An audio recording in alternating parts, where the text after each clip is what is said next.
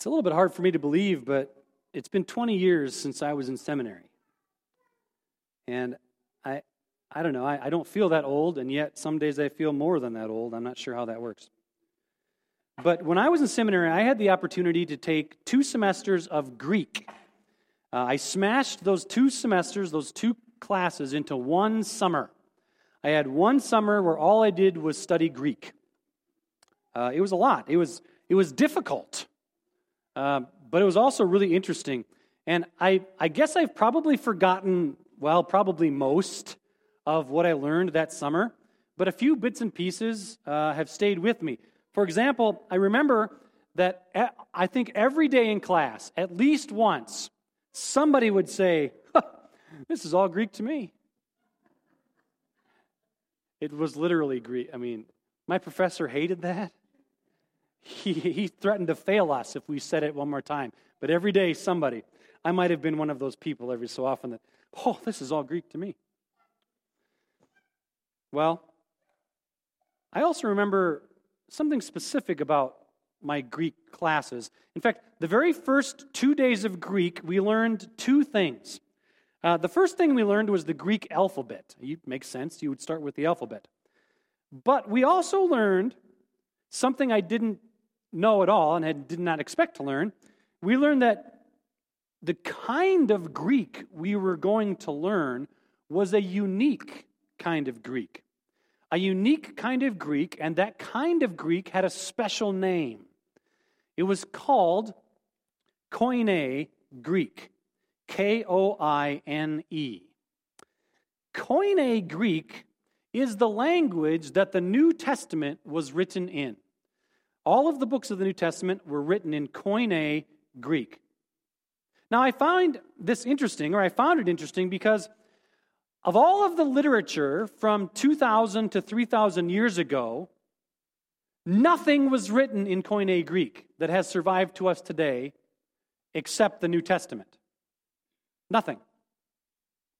In fact, we have documents from 2,000 to 3,000 years ago that were written in Greek.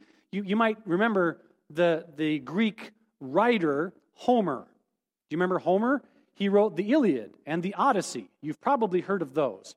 But Homer did not write the Iliad and the Odyssey in Koine Greek. He wrote them in classical Greek. Classical Greek, it's Greek, but it's actually a different language. They're different. They're both part of the Greek language, but they're not the same.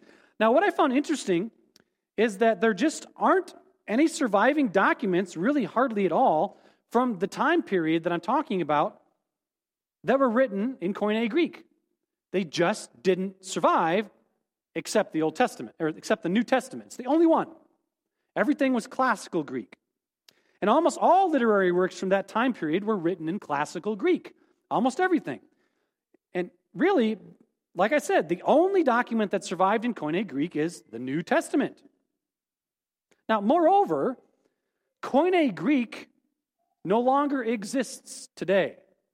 If you were to go over to Greece today, modern Greeks would not be able to easily read Koine Greek. They could probably pick out words and phrases. They'd recognize some of the letters. But a modern Greek today would not be able to read Koine Greek fluently. So, a good example of this is, have you ever heard of Old English? Have you ever tried to read Old English? It's very difficult, right?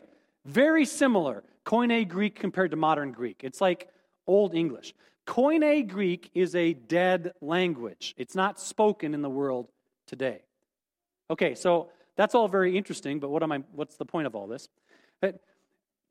I think there's a question here that's worth considering. A question that my guess is you have never thought of this question before. Okay? Why did God inspire the disciples to write the New Testament in Koine Greek? Has anybody ever thought of that question before? Anybody? Not even Trista? Trista, you could do them with these. Yeah, okay. Koine Greek.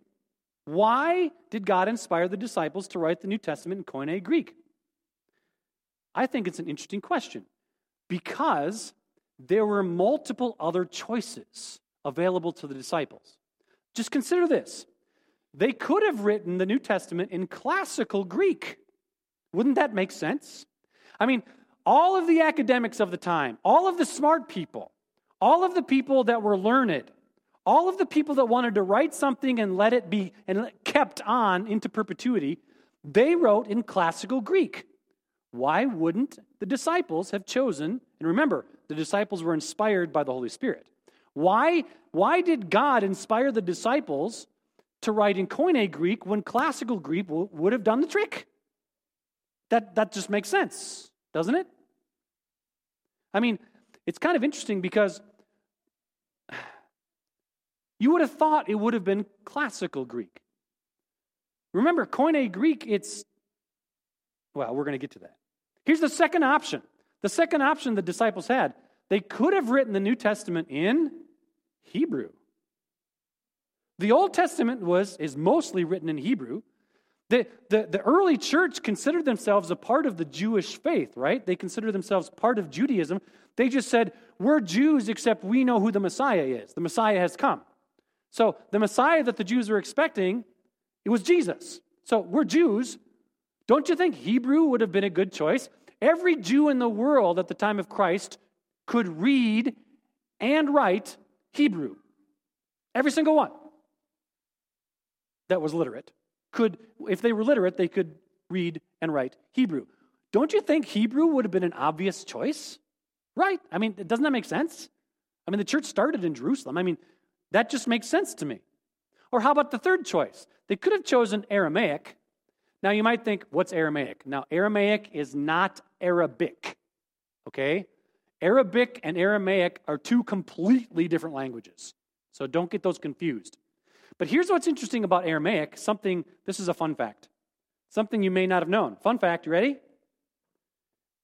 Aramaic is the language that Jesus spoke the most. That was his language. The language of Galilee was Aramaic. Well, why is that? Well, because Aramaic is actually from Syria. Syria, and remember, Galilee's in the north of Israel. Syria is right there. The Syriac language, another way of saying Syriac, is Aramaic. Aramaic and Syriac are the same language. And Aramaic in the region of Galilee was the primary spoken local language. Jesus' primary language, when he was just talking with the disciples, would have been Aramaic. Almost for sure. Almost for sure. Why not write the New Testament in Aramaic? Wouldn't that be the best? Because Jesus almost for sure preached in Aramaic. So to get the sermons the way Jesus said them exactly would have been in Aramaic. It would have made sense. There's one more, of course. Latin. Why not Latin? Well, Latin was the official language of the Roman Empire. So any documents that the Romans wanted to make sure everybody understood them, they wrote in Latin. Latin was the language, the official language. So when you're filling out your 1040 tax form for Emperor Nero, it was in Latin. Okay? Yeah. Are you guys with me? You're just like, this is not what I came to church for. I don't know where you're going, Pastor Jason. Your sermon last week on baccalaureate was great, but you're off the deep end on this one. Okay? So, hey, hang with me. I'm going somewhere with this. Okay? You're learning. It's learning. It's exciting. Who's excited to learn? Yeah. Okay. So, those are the four choices. The four choices that the disciples had, classical Greek, Hebrew, Aramaic, and Latin, they were all great choices, really good choices. Choices I would have expected. I probably would have expected Aramaic. That would have made the most sense to me. Or at least Hebrew. So why did they write the New Testament in Koine Greek? Well, we need to know what the word koine means. The word koine, Koine, in Greek, means common. Common. That's what the word means.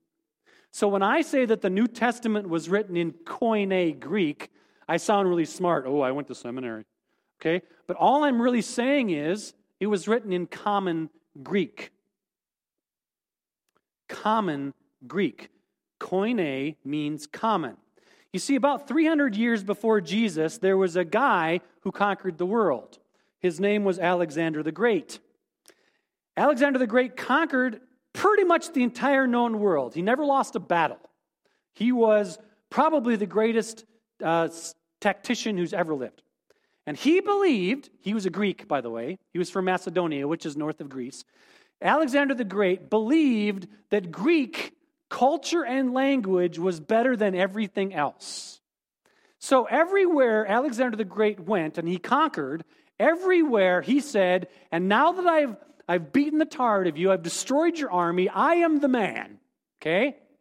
You are now going to implement Greek culture and Greek language when I leave to go conquer the next place. And if I hear that you're not using the Greek language, I will come back and I will kill you all. That was Alexander the Great. I kid you not. He just said, I'm going to come back and kill you all. It was good to use Greek after Alexander the Great came through. Okay? So because of Alexander the Great, 300 years before Jesus, Greek culture and language proliferated around the entire known world. And in fact, the language of Greek became the trade language of the entire world. Think about it. All of the conquered nations in the world were forced to learn Greek. Now, all of these nations had their own language, but they were forced to learn Greek, and they were forced to do all of their trading in Greek. Everybody knew Greek. It was the common language. So, 300 years later, by the time of Jesus, Greek was the language that everybody knew. And if you wanted to communicate with someone that was from a different place, it wasn't a problem. You both knew Greek. Even if that guy speaks Aramaic and that guy speaks Latin, you both speak Greek. Greek was the language that everybody knew. In some ways, English is the Greek of today. And it's the same situation. The British conquered the whole world, and then everybody spoke English. It's the same situation. See that? So in Jesus' time, Koine Greek was the common language. I just want to read a quote here. Koine Greek was the language of the working man, the peasant, the vendor, and the housewife. There was nothing pretentious about it. It was the vernacular or vulgar language of the day. The great works of Greek literature were written in classical Greek. No scholar today would care to study anything written in Koine Greek, except for the fact that it is the language of the New Testament. God wanted His Word to be accessible to everyone, and He chose the common language of the day, Koine. Did you get that? The word vulgar was in there. Did you know the word vulgar? It means common. So, the language of construction workers is Koine English. Vulgar means it's used by the common people. So you don't write vulgarity when you're writing classical Greek or when you're writing textbooks. You don't write vulgarity. You don't write the common. You see that? That's the language that everybody used, was the common language. It was the language of the common people. That's why it's called Koine, Greek. Common equals Koine. That was a long introduction. I knew it was going to be rough. I knew it. So we're going to pray and then we're going to look at Scripture. Lord God, as we open up your word now, it is my prayer that you would help us understand what you have for us. Speak to us, Holy Spirit. Your servants are listening. Amen. Well, okay, I know you did not expect to get Greek 101 this morning, okay? It's okay, though, to learn something sometimes. This is a good thing. Learning is good. Now, you may be wondering, what does any of this have to do with Acts chapter 2, which is what we're supposed to be looking at today? Well, last Sunday, I shared with you a message that I gave to the graduating seniors about baccalaureate. But do you remember that the week before, so 2 Sundays ago, we studied Acts chapter 2, verses 1 through 41, because it was Pentecost Sunday. Do you remember? We studied the the arrival of the Holy Spirit on the day of Pentecost. Acts chapter 2, verses 1 through 41. Today we're going to pick up right where that story left off. So verse 41 is where that story left off. Those who accepted his message were baptized, and about 3,000 were added to their number that day. So remember, the Holy Spirit was poured out on the disciples. The disciples began to speak in languages that they didn't know, but people understood them. And, excuse me, then Peter stood up, spoke a sermon, the first sermon about the gospel of Jesus Christ. A bunch of people were cut to the heart by what they heard about Jesus. And then this happened. Those who accepted his message were baptized, and about 3,000 were added to their number that day. That's a lot. So this morning, I want to show you what happens right after this. Okay, so keep in mind that 3,000 just came to become believers. So the church of Jesus Christ, the disciples of Jesus Christ, they were only about 125 people, and then they went to 3,000 in one day. Okay? And now the next thing that happens is what we're going to look at today. Acts chapter 2, starting in verse 42. Only 5 verses, but there is a crazy amount of stuff in these 5 verses. Okay? So here we go. 5 verses. Let's read together. Please pay attention because there's so much packed into this. They devoted themselves to the apostles' teaching and to the fellowship, to the breaking of bread and to prayer. Everyone was filled with awe, and many wonders and miraculous signs were done by the apostles. All the believers were together and had everything in common. Selling their possessions and goods, they gave to anyone as he had need. Every day they continued to meet together in the temple courts. They broke bread in their homes and ate together with glad and sincere hearts, praising God and enjoying the favor of all the people. And the Lord added to their number daily those who were being saved. 5 verses. I'm going to briefly break down this passage in just a second, but before I do that, I want to get to the one thing that I really want you to understand today. So like if you forget everything else in this sermon, this next thing, this one thing I really want you to get. Okay? Look at verse 42 again. They devoted themselves to the apostles' teaching and to the fellowship, to the breaking of bread and to prayer. Now, look at the word, verse 42. It should be, you can just go to verse 42, Dave, or I want you to look at the word in verse 42, fellowship. Fellowship. Already today in our prayer time, 2 people use the word fellowship. Sam and Bill. You probably don't even remember using it. But you did. I was listening. Fellowship. Take out your bulletin, please. I want you to look at the picture I've got there. It's just one word. It's a Greek word. Do you see that Greek word? Koinonia. In Acts chapter 2, verse 42, the English word for koinonia, if you were looking at this in Greek, the English word for koinonia is fellowship. The word koinonia in this verse of Scripture is translated as fellowship. Koinonia.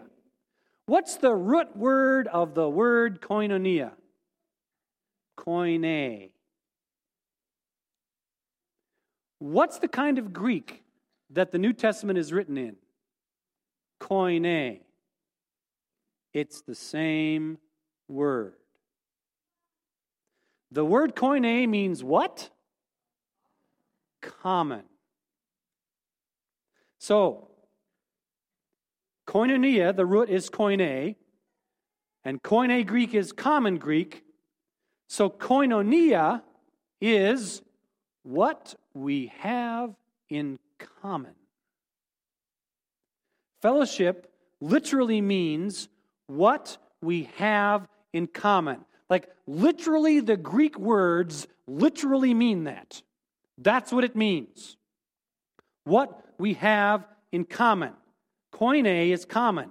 Koinonia is fellowship. Fellowship means what we have in common. Now, here's where we got to be so careful. Because the word fellowship has become one of those super duper Christian churchy words. It's become, I like the term Christianese. Fellowship has become Christianese.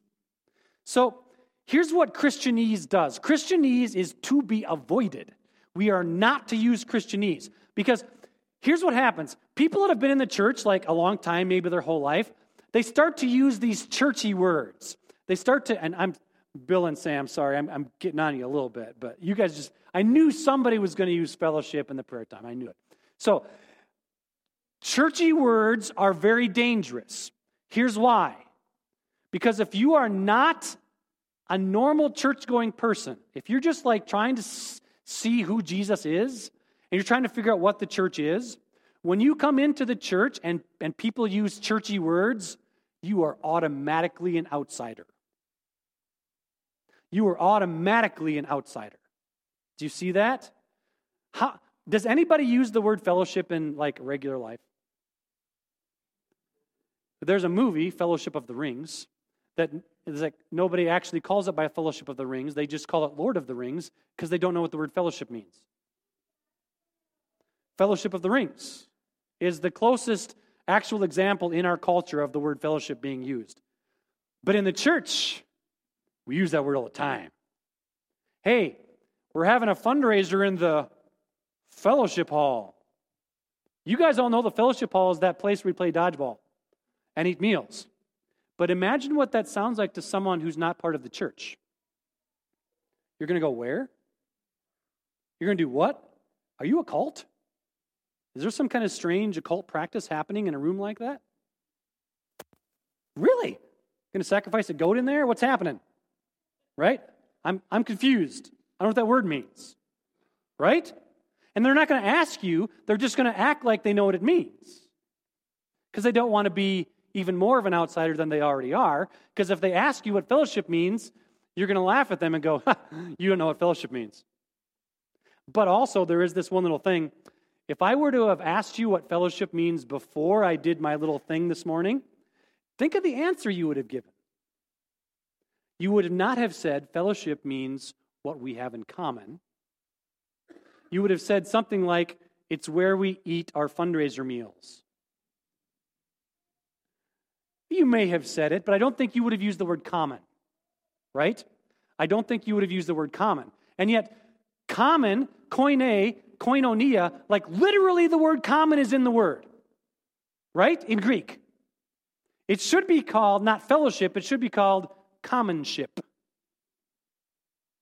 course, there's lots of English words. Commonwealth. Think about community. Are you getting it? All of these words have the same root from the Greek word koine. Community. Common. It's where all of that stuff comes from. Common is the key word, the key term to unlocking what the word fellowship means. But we've disconnected the word common from that word, and we've turned fellowship into a churchy word that nobody outside the church knows what it means. That's the one big thing I wanted you to get today. The rest of this stuff is interesting, but I really wanted you to get that. Because when you understand that we're talking about being in common, it matters.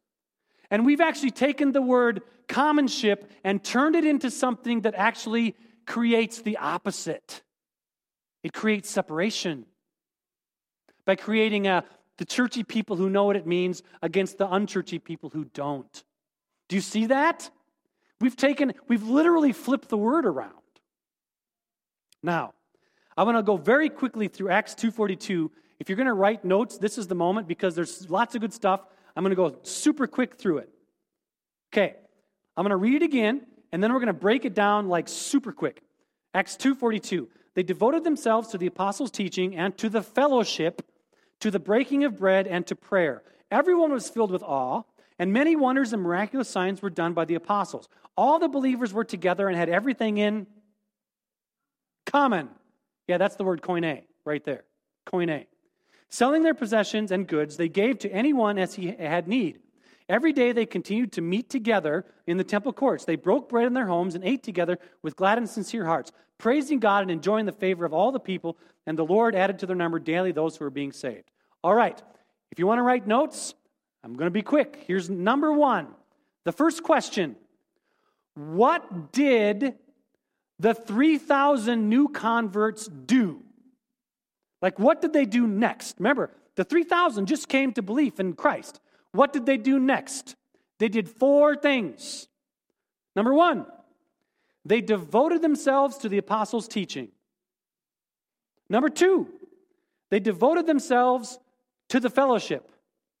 Number 3, they devoted themselves to the breaking of bread. That's communion, remembering Christ's sacrifice together. Number 4, they devoted themselves to praying. Okay? So that's what those 3,000 people did. They devoted themselves to those 4 things. Next question. What happened because of that devotion? 2 things happened. You ready for this? They were filled with awe. And secondly, they experienced wonders and miraculous signs. So, think about it. They devoted themselves to those 4 things, and then those 2 things happened. Okay? Next question. After those 2 things happened, how did they respond? So they were filled with awe, and they saw miraculous wonders and signs. Then how did they respond to the awe and the wonders and signs? 3 things. Number 1, they shared understanding and experience and it created a community. So how did they respond? They responded by community, by coming together with what they had in common. Number 2, and what they had in common, they shared. Here's a fun fact for Greek. The word koinonia is not always translated fellowship in the New Testament. The word koinonia is in the New Testament 19 times. And a few of those times, it's not translated as fellowship, it's translated as generosity. The word koinonia can also mean generosity. Why? Because you're sharing what you have in common. That's what generosity is. Interesting how that doesn't exactly fit our churchy word of fellowship, does it? Because we put that word in and gave it a meaning that isn't actually in the Greek by our just being the church. All right, so they shared what they had in common. Those in need were provided for because of the community. Are you catching that? This is all connected. Community and fellowship are from the same word. It's about what you have in common. And number 3, they continued to meet together, but they didn't just meet publicly. They also met in each other's houses privately. Think about that. That's how they responded to the awe and to the wonders. And now, 4th question, final question. What did all of that produce? What did all of that produce? It produced 4 things. Number 1, and this is so good. This is so good. Number 1, it produced glad and sincere hearts. That's right there. I'm literally just reading from Acts chapter 2, verses 42 through 47. All of that produced glad and sincere hearts. The second thing it produced was praising God. All of that produced praising, like spontaneous praising God. Look at it again. It produced praising God. It's right there. And number 3, this one's even more amazing. The third thing it produced was the favor of all the people. Let that sink in for a second. All the people, not just the believers, but all of the people who were in Jerusalem at the temple courts, they were favorable towards the 3,000 that had just believed in Jesus. That's what that produced. And number 4, all of that should make this very unsurprising. It produced more believers. Big shocker. You got a group of 3,000 people with glad and sincere hearts who were like taking care of each other, who like were doing so much good that the whole community, even outside them, thought that was great. Big surprise, more people want to do that. And what a shocker. That's the church. Application. Application. You ready for application? Who's excited? How are you guys? This is like, I know I started with a super boring introduction, but that's like super exciting. Okay. Application. What does that mean for us today? Okay? We are not 2,000 years ago. We are in a different spot. I get all that. But what does all of this mean for us today? Obviously, I think this passage has just a little bit to teach us in the church today. Just a little bit, right? You see, here's a little fact.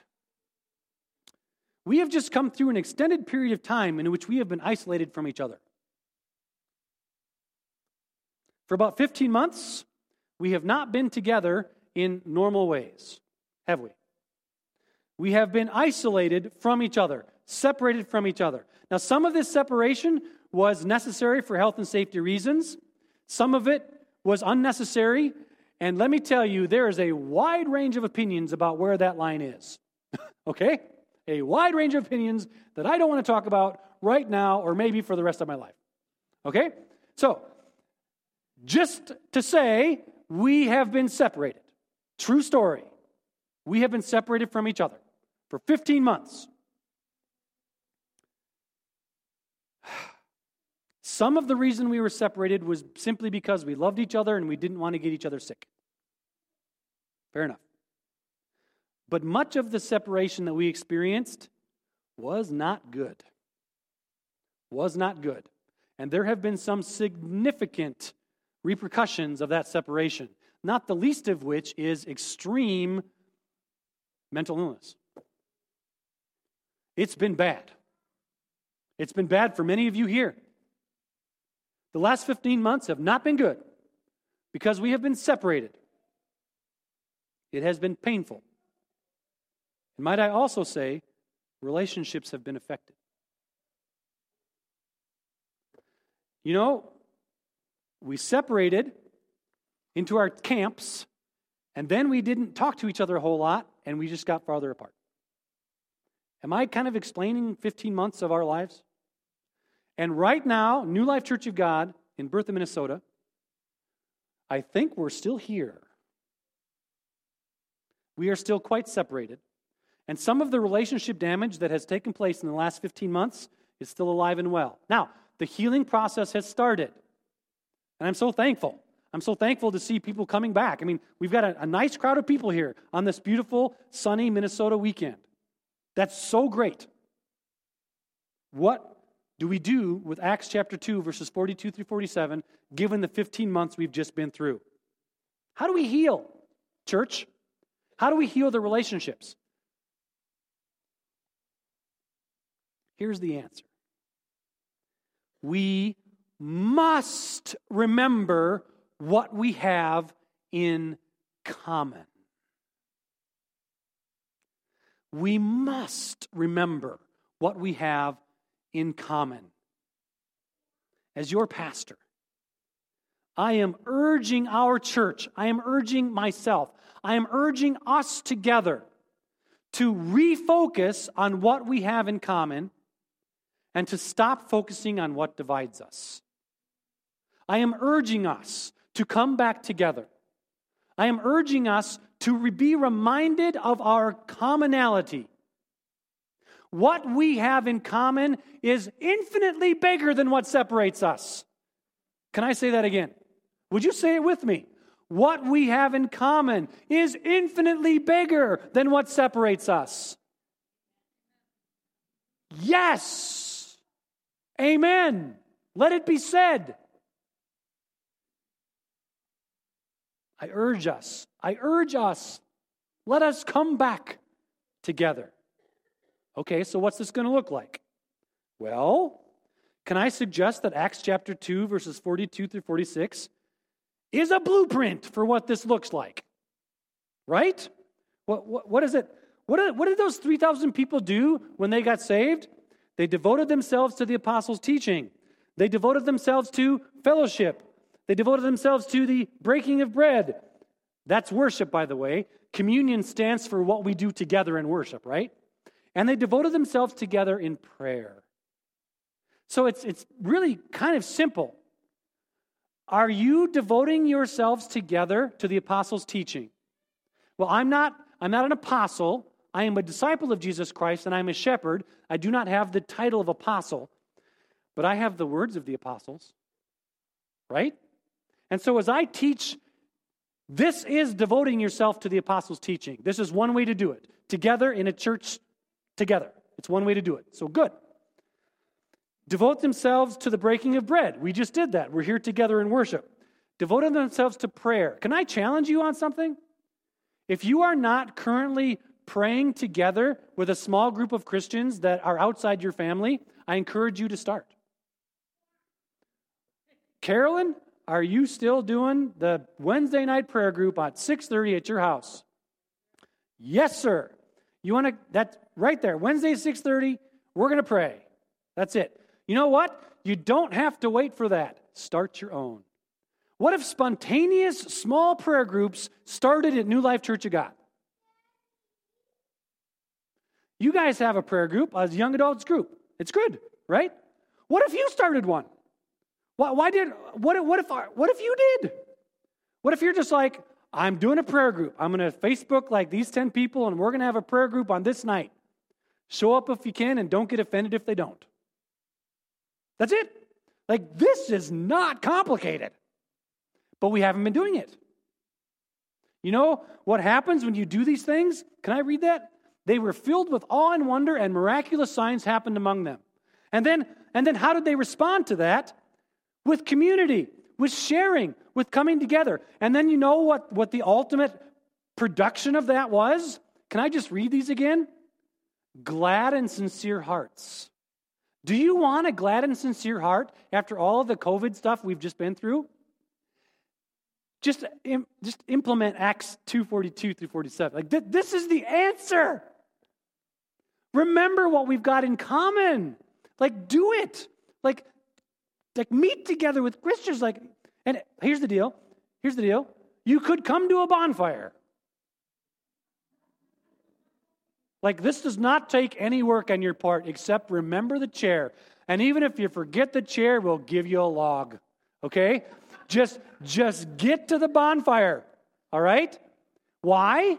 So you literally can meet Ryan and Amber House, some new folks in our congregation.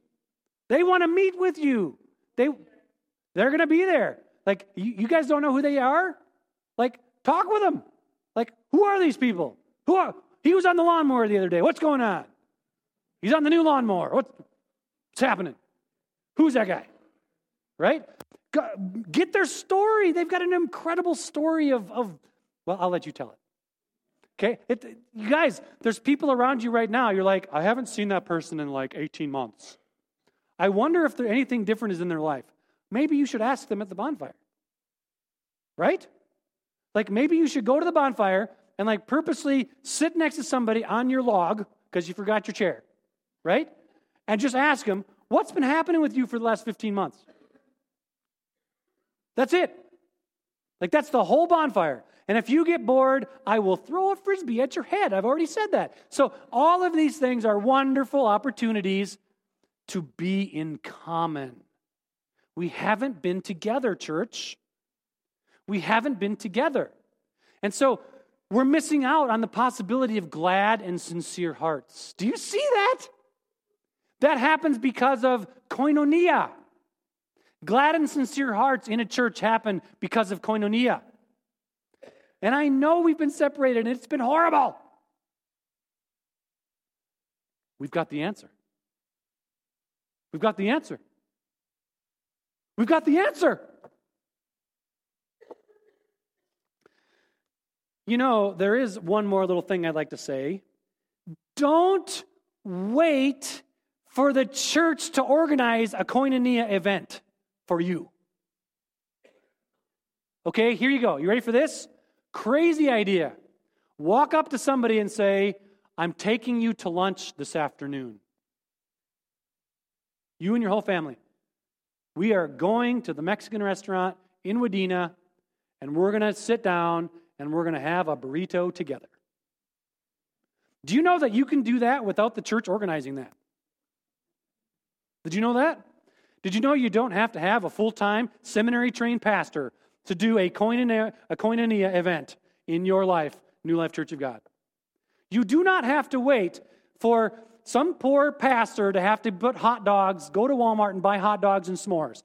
You can actually do this on your own. How exciting!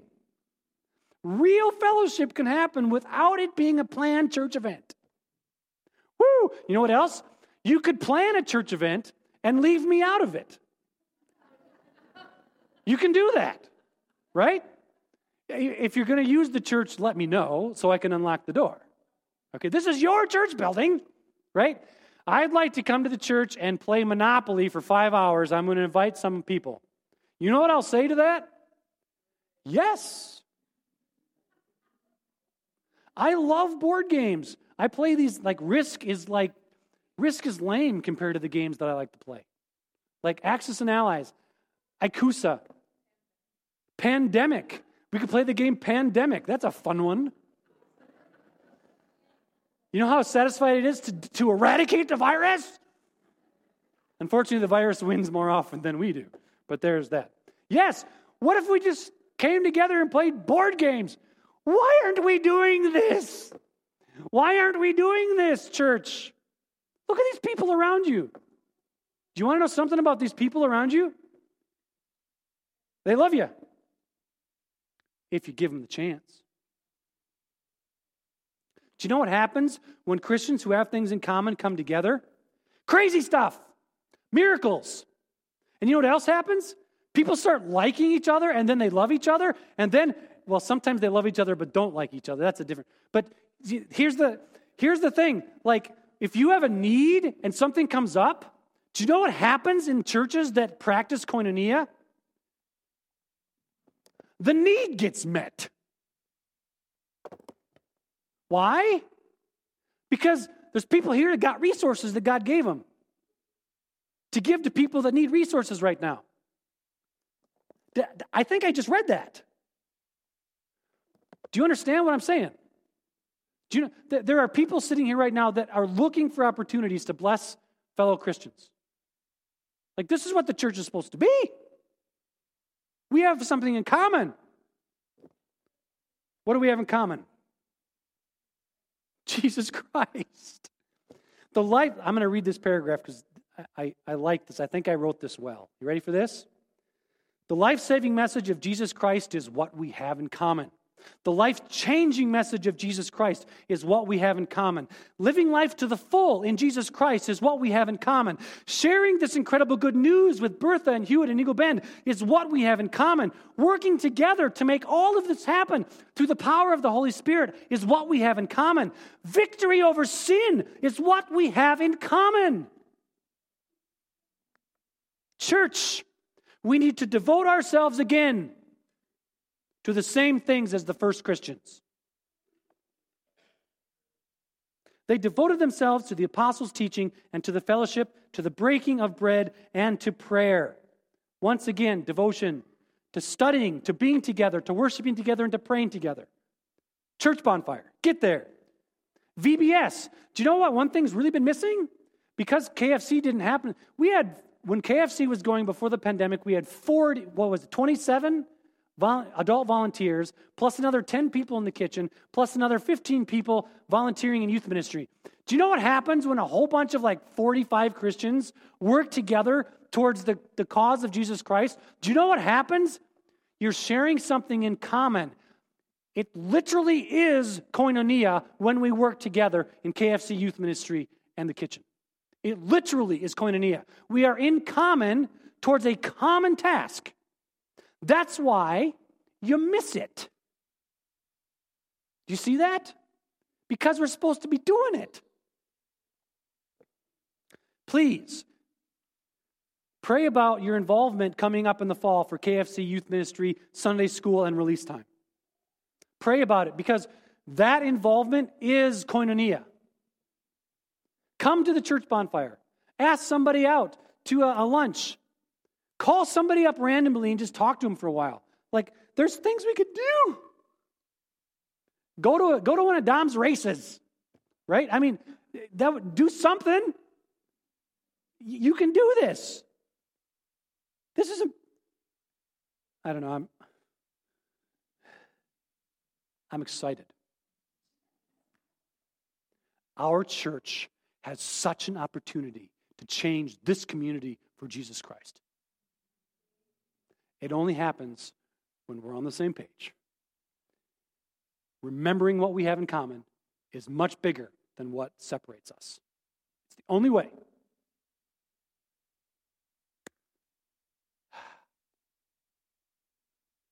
The last thing, I'm way over time. It's something we all have in common. You're stuck here. Okay, so here we go. Last thing is this. I could really use someone to step up and say, I want to be the Koinonia director for this summer.